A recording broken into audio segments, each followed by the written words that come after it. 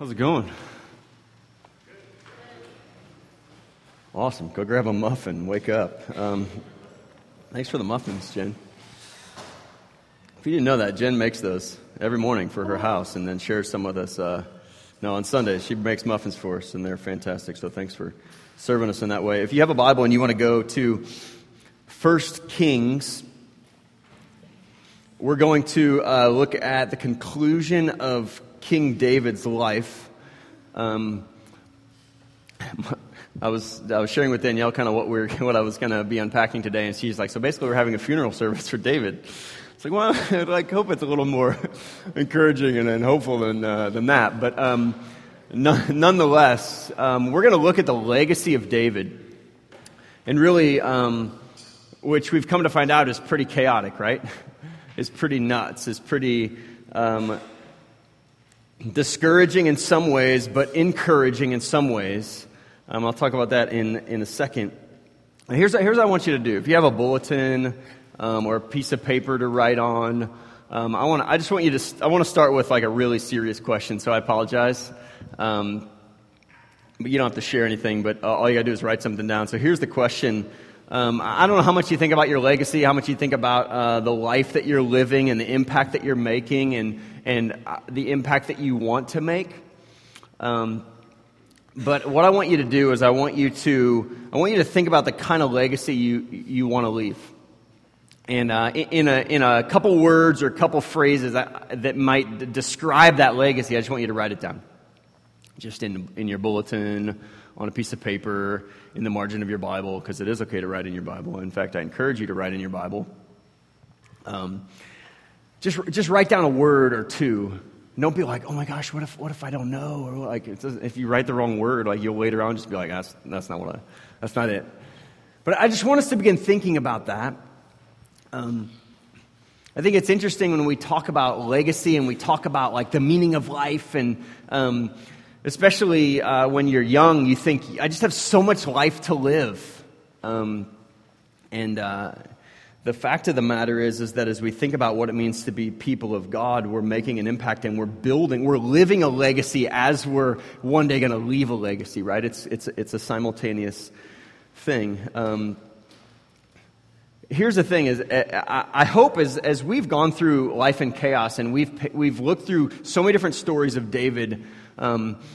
If you've been around church for very long, when you think of David, you kind of have this tendency to paint this beautiful picture of David, right? Like this wonderful king who was this nobody, right? He was this shepherd boy in a field and is no one's pick, and he's called out by God and becomes this prominent man who has this amazing impact over a nation.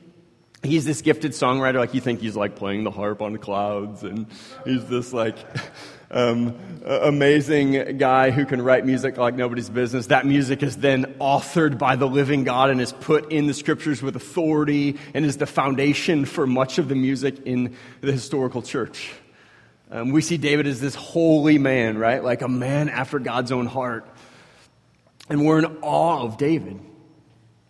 But here's what I love about the Bible, is that the Bible has no heroes in it but Jesus. Because what we've learned in life in chaos is we've probably, hopefully, in your mind and in your world, brought David down off the pedestal and made us realize that he's no different than you and me. Because he's a pretty messed up guy, right?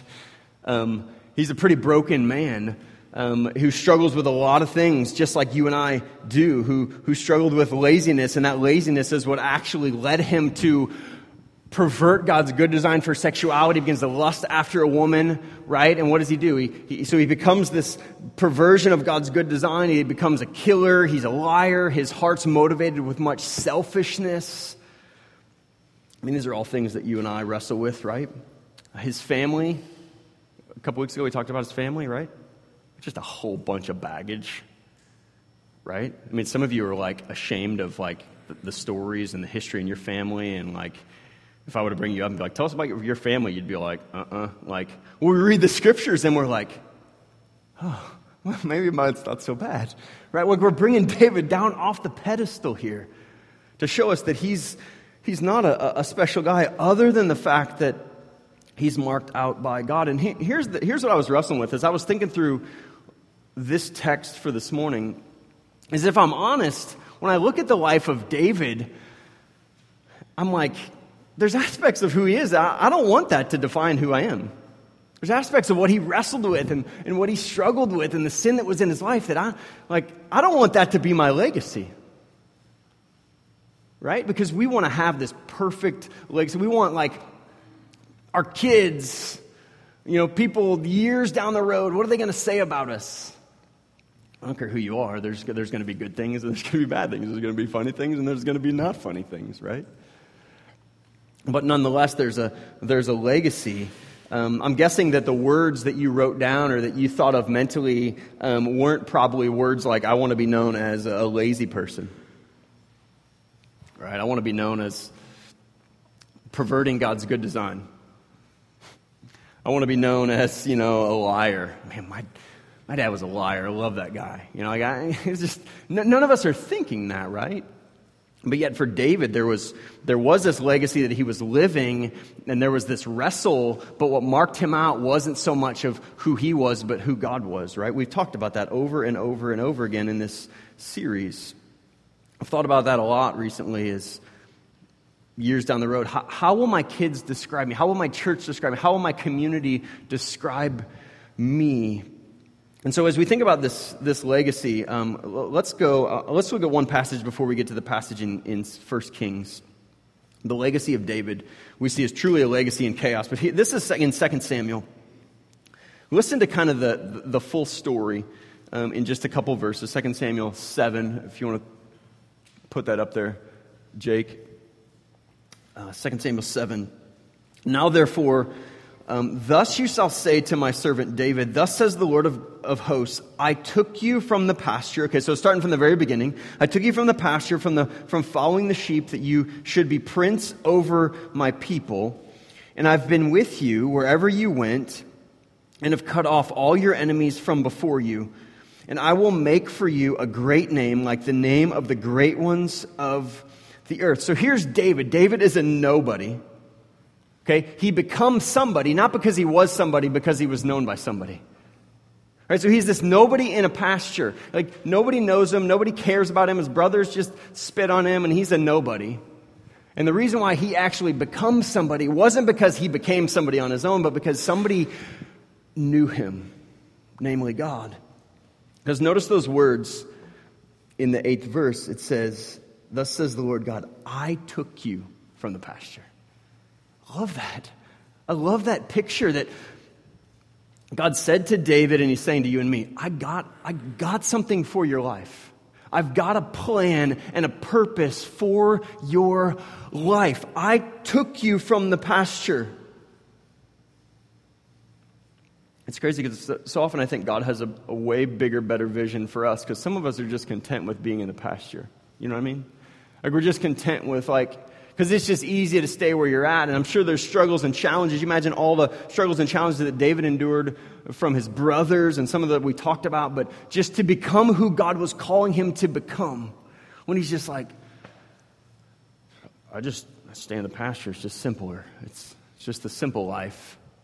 Right? I don't have to deal with all these decisions, and I just got to fight some bears with my hands and chill with my sheep.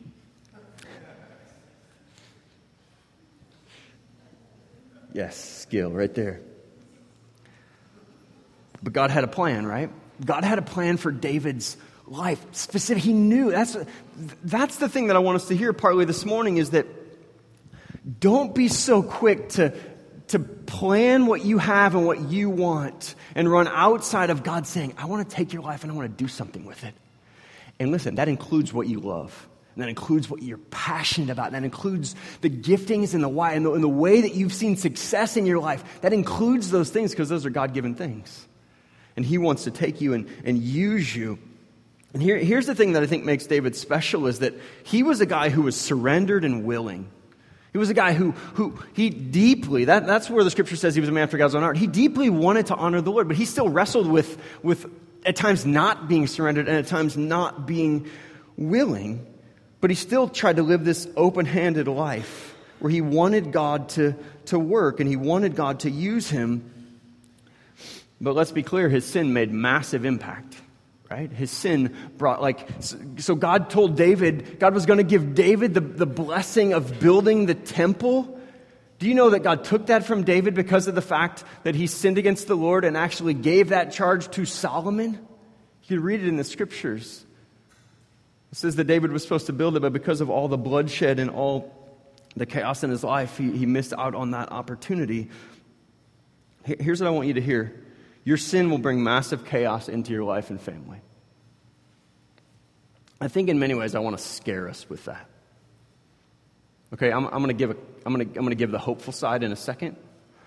But I think it's very easy when we look at the gospel and we see the hopefulness of the gospel and the forgiveness of God to think that sin can just be okay, or that God can just make it right. In the end, yeah, absolutely, God brings forgiveness, God brings healing, but the scripture says the wages of sin is death. Let's just be clear, whether you're a Christian or not, your sin will always destroy in some capacity. In some capacity. It will always destroy. Now, for the Christian, that's not an eternal destruction. It's not the damnation of our souls, praise God, right? Because we're saved out of that because it fell on Jesus. But even for us as Christians, sin will bring chaos into our lives, chaos into our families, and it will destroy in some capacity. That's the nature of it. That's why the Bible talks so seriously about it. Praise God, He's made a way that we can have freedom from it and find hope and healing in the midst of it. So one of my, so there were several, did you guys watch the Olympics? Okay, I was like, really? Yeah, I know a lot of you did. There's still more muffins back there.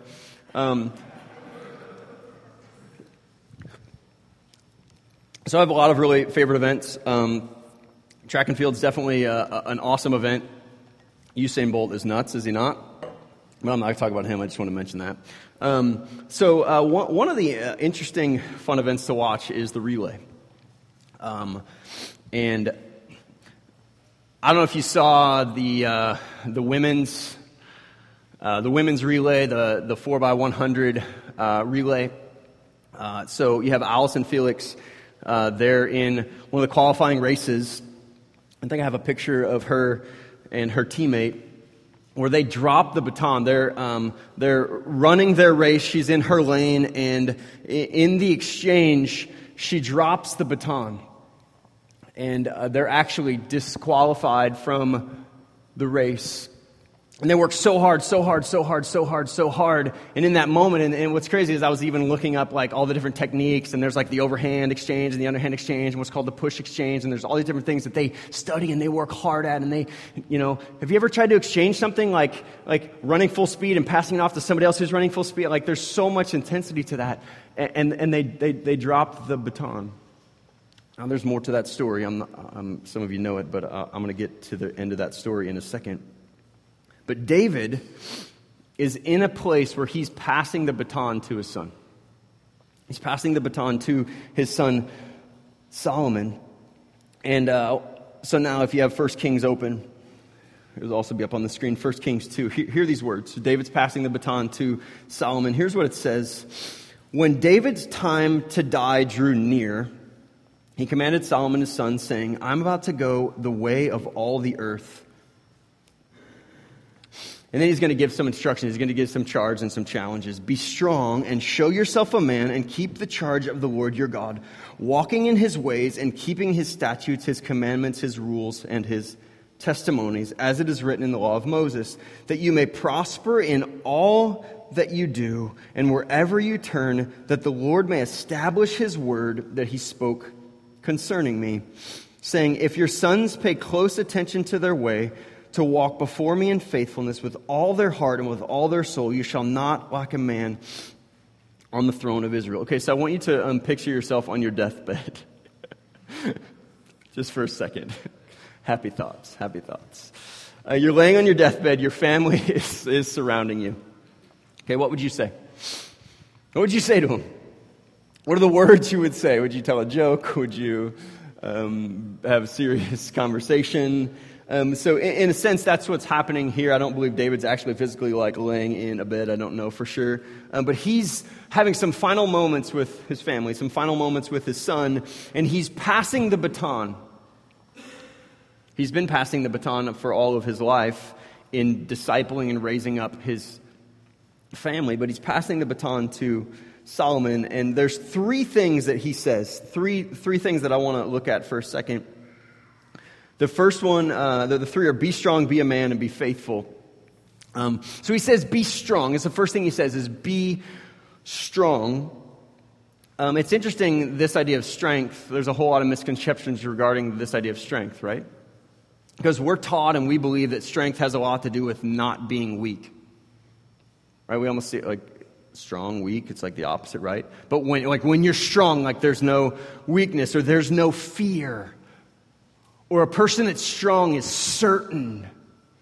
So if you're going to be strong, you can't ever be uncertain. You can't ever doubt. A person that's strong has the answers. They know how to solve the problems. Right? Or they're the person that is the older one in the room that when the younger one is scared, like they run to them, right? Like kids run to their teachers or parents. Kids run to their mom or dad when they're scared because mom and dad are strong. They know how to protect and they know how to be safe. They know how to solve problems. This is the problem we have, and go to mom, go to dad. They know how to solve it. Well, the thing about David, he wasn't the greatest problem solver. We figured that out, right? Right? I mean, how did he solve the problem of being bored on his sofa? He went and found a woman and distorted God's good design. How did he solve the problem of that oops? He's like, I'll trick her husband so that it looks like it was his baby instead of mine. That didn't work, right? Well, how did he solve the problem of that not working? Well, we'll just kill him. But I won't kill him. We'll let the battle kill him because he's a warrior. So you see just kind of this cycling out of control. David says to Solomon, be strong. The other thing he says is be a man. There's a whole lot of lies around what it means to be a man. Right? All the lies that I just talked about being strong, right?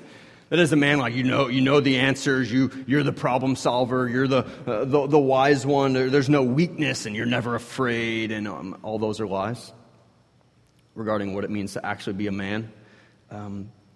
Power and control. All those are lies regarding what it means to be a man. This sense of dominant leadership and authority, in control. Don't be taken advantage of. If you're taken advantage of, you bring justice on your own, right? All these are lies about what it means to be a man.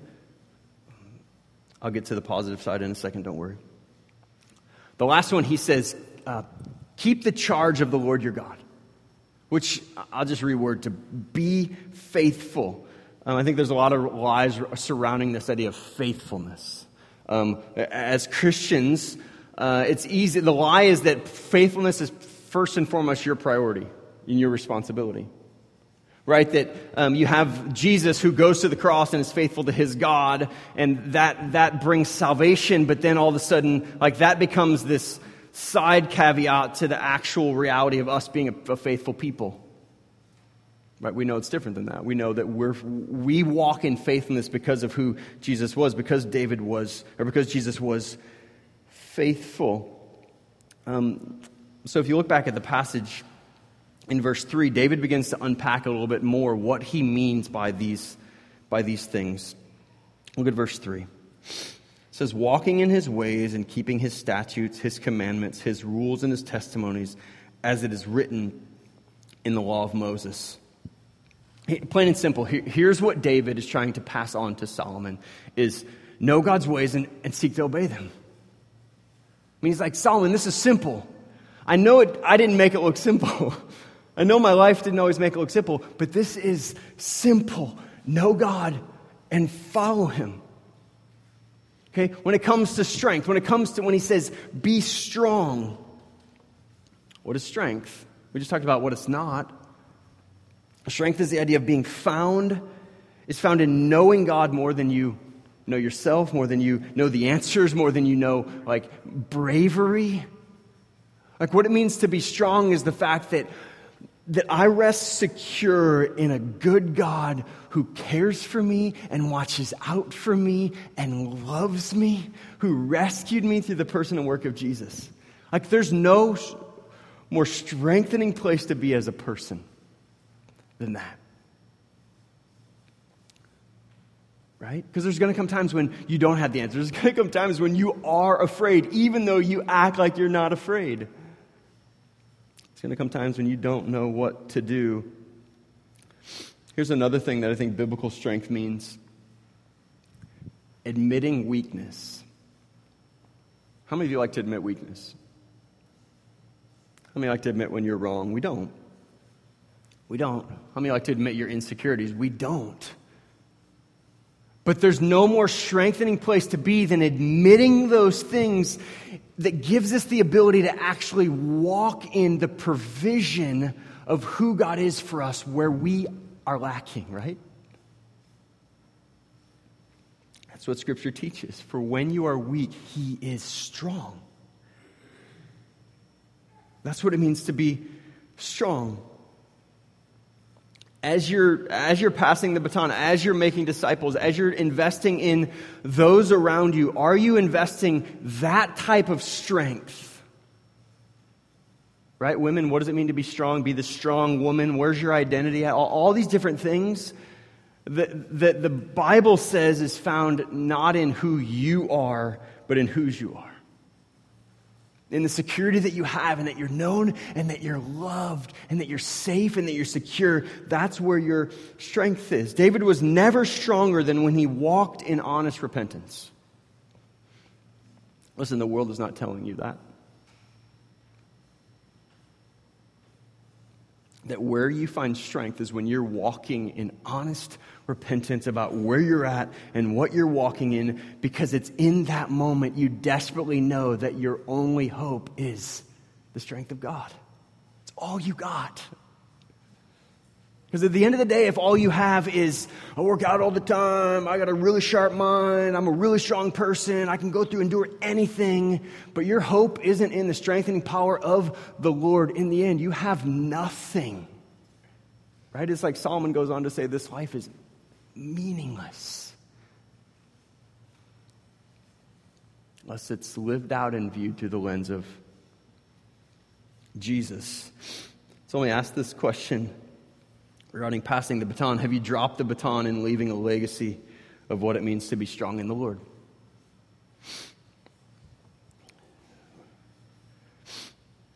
The other one I'll talk about for a second. He says, be a man. Be a man. Women don't check out. Here's the difference between boys and men, regardless of age. Okay, regardless of age, is boys take and men give. Right? Boys want for themselves, want for themselves, want for themselves.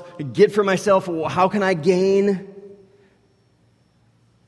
It's all about serving me. How can I get for myself? But men, how can I give of myself? How can I make my life not about me? How can I make my life not about how I'm perceived or how I look, but for the betterment of others? That's the difference.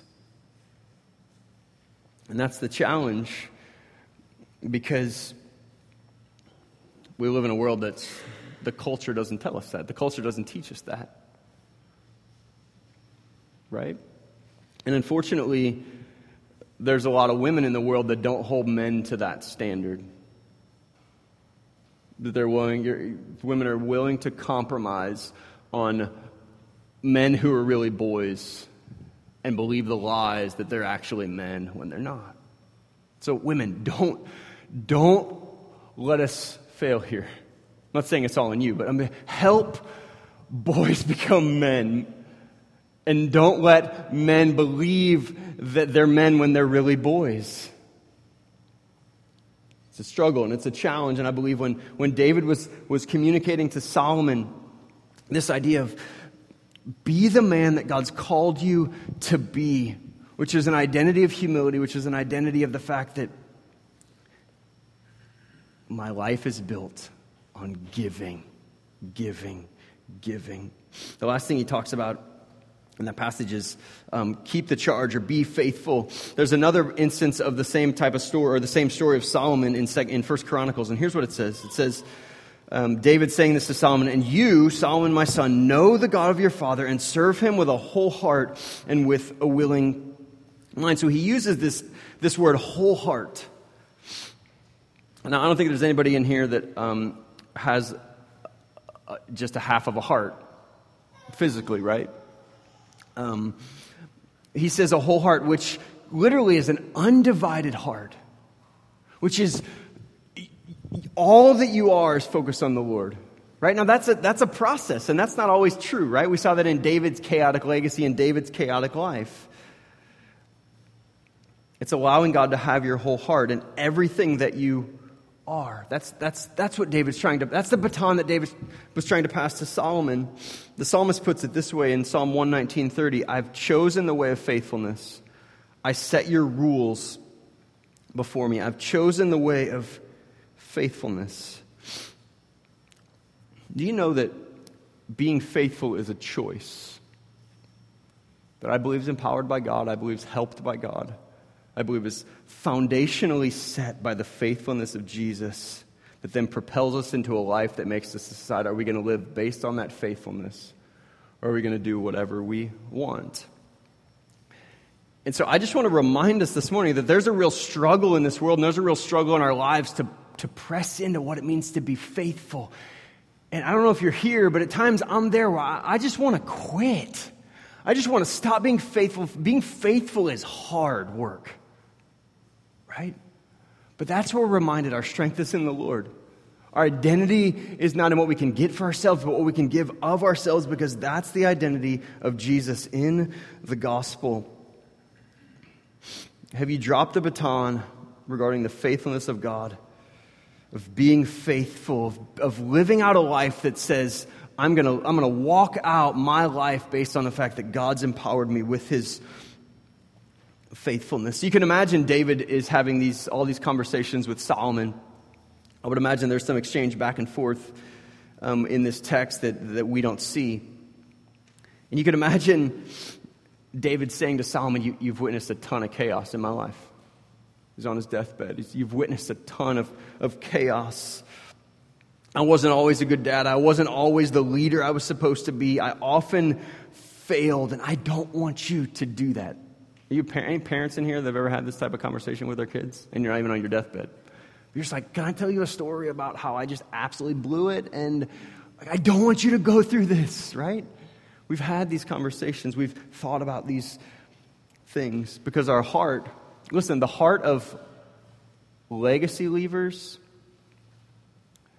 is one that wants to see people prosper, right? Not that wants to see people fail, not that wants to see... And how do we empower a legacy that doesn't fail? We empower a legacy of a faithful God in the midst of our unfaithfulness. A faithful God in the midst of our unfaithfulness. Then look at verse 4.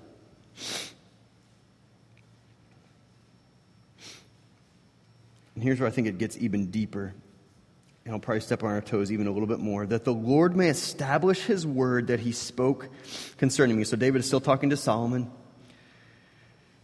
And that's his challenge, and that's his charge, and that's his prayer. "That the Lord may establish His word that He spoke concerning me, saying, if your sons pay close attention to their way, to walk before me in faithfulness with all their heart and with all their soul, you shall not lack a man on the throne of Israel." So David is trying to communicate to Solomon the value of who God is, the value of God's word. Now, I mean, this isn't news. We live in a time where the voice of God and the words of God are kind of like, take them or leave them.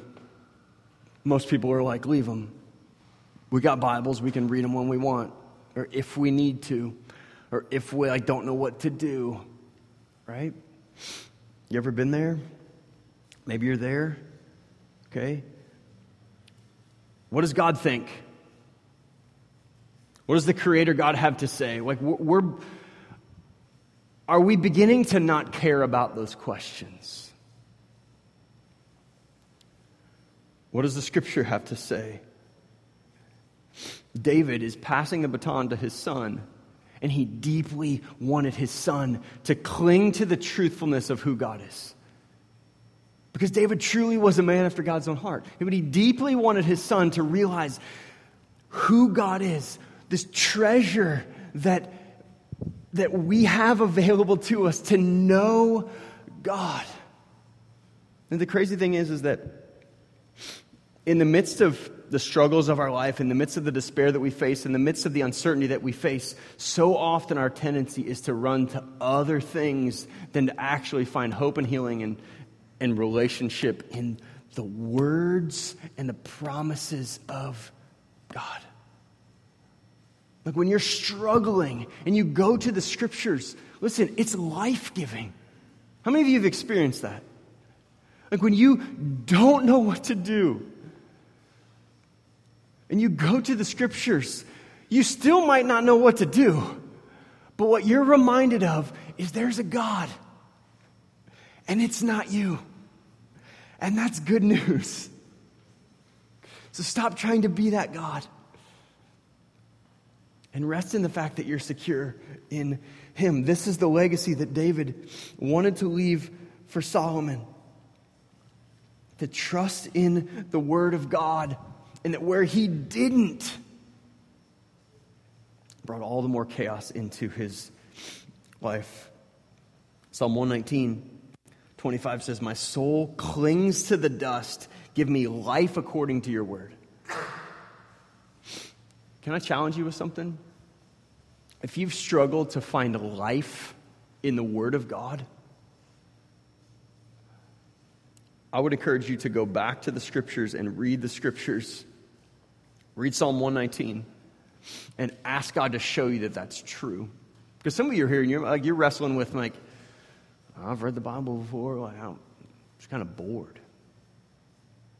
Confess that to the Lord, because if Psalm 119:25 is true, give me life according to your word, that this is actually a book that's alive, not because it's ancient, but because it points us to who God is. And then God wants to reveal himself through his word. Listen to how the psalmist writes it in Psalm 19. And see if you can resonate with this at all. It says this: "The law of the Lord is perfect, reviving the soul." We don't think of laws as perfect because our laws are made by sinful human beings, right? And we're they bind us. But the truthfulness is that God's ways and God's laws are perfect because they're made by a perfect God, and they actually bring life and revival to our hearts because they set us up to live in the way by which he designed us to live. The testimony of the Lord is sure, making wise the simple. The precepts of the Lord are right, rejoicing the heart. The commandment of the Lord is pure, enlightening the eyes. Some of you are the only enlightening of eyes I see is when I tell my kid to do something and they're oh my gosh. The fear of the Lord is clean. What a cool thought. The fear of the Lord is clean, enduring forever. The rules of the Lord are true and righteous altogether. More to be desired are they than gold, even much fine gold, sweeter also than honey and drippings of the honeycomb. Moreover, by them is your servant warned. In keeping them, there is great reward. Let me ask this question. How are you growing as a disciple to know and treasure the words of God?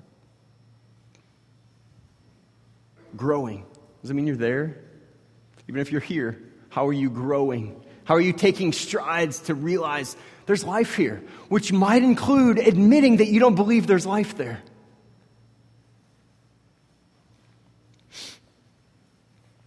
When do you read it? When do you meditate on it? I have a friend, he refers to his quiet time as his slot and spot. He'd be in my slot and spot the other day, which basically simply means my time and my place. He's encourage you to have a slot and spot. This is my time. This is when I submit myself to the truthfulness of God's word. And this is where. How are you doing with that? Or where have you dropped the baton in what it means to treasure God's word? Because we're not going to do very good at passing it if we don't have it, right? So the story continues, if you don't know it. The women runners, Alice and Felix, so they drop the baton and throw that other picture up. She made the brilliant decision to go back and pick it up. So she goes back and she picks it up. And they finish the race, which was a game changer. You know why? Because if they don't finish the race, they can't protest. Because what happened is that she's running in her lane, and right as she's getting ready to pass the baton, what happened? The little girl next to her crosses the line and bumps her, which caused the baton to fall out of her hand and to the ground. So she picked up the baton. It wasn't even her fault. They protested it. They let him rerun it. They went on to win gold. Right? Now we can give all kinds of excuses, right, as to why we dropped the baton in any of these areas we've talked about. We can blame whoever we want, right? And we could probably warrant the blame in some regard. But nonetheless, we have a responsibility, right, to admit, just like she did. She went and picked it up, and she's like, "We're gonna finish this. We're gonna be dead last, but we're gonna finish this. And what we're gonna find is we're gonna find at the end of it a faithful God that we're gonna admit as God's people." And I've dropped the baton in regards to treasuring God's word, in regards to passing that on to the next generation. I've dropped the baton in what it means to build a generation that's strong, not physically or visually, but spiritually in who God has made you to be. And so I just want to, as we prepare to respond, I just want to invite us into this reality of what does it look like for us to be a people who aren't perfect. We know what that's like, right? But who are willing and able to fight for picking up where we make mistakes, and to continue on in passing the baton to the next generation and believing that there's a God who's worthy for us to press into, but worthy for us to give the truthfulness of who he is to those that are surrounding us. Let's pray and let's prepare to respond to the Lord.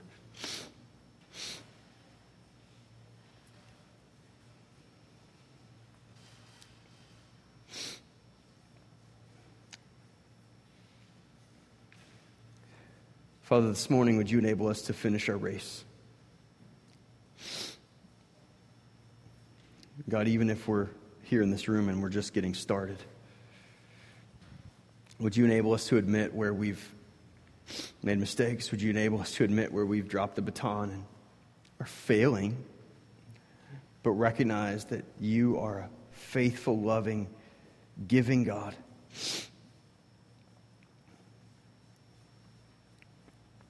God, thank you for the strength that we have in you. Thank you for the power and the provision that we have in you. And I pray this morning that you would lead us, that you would work in us, that you would convict us. God, that you would burn a passion in our hearts to be disciples who make disciples. And raise up the next generation around us to be lovers of you and treasurers of your word. God, thanks for your word. In Jesus' name, amen.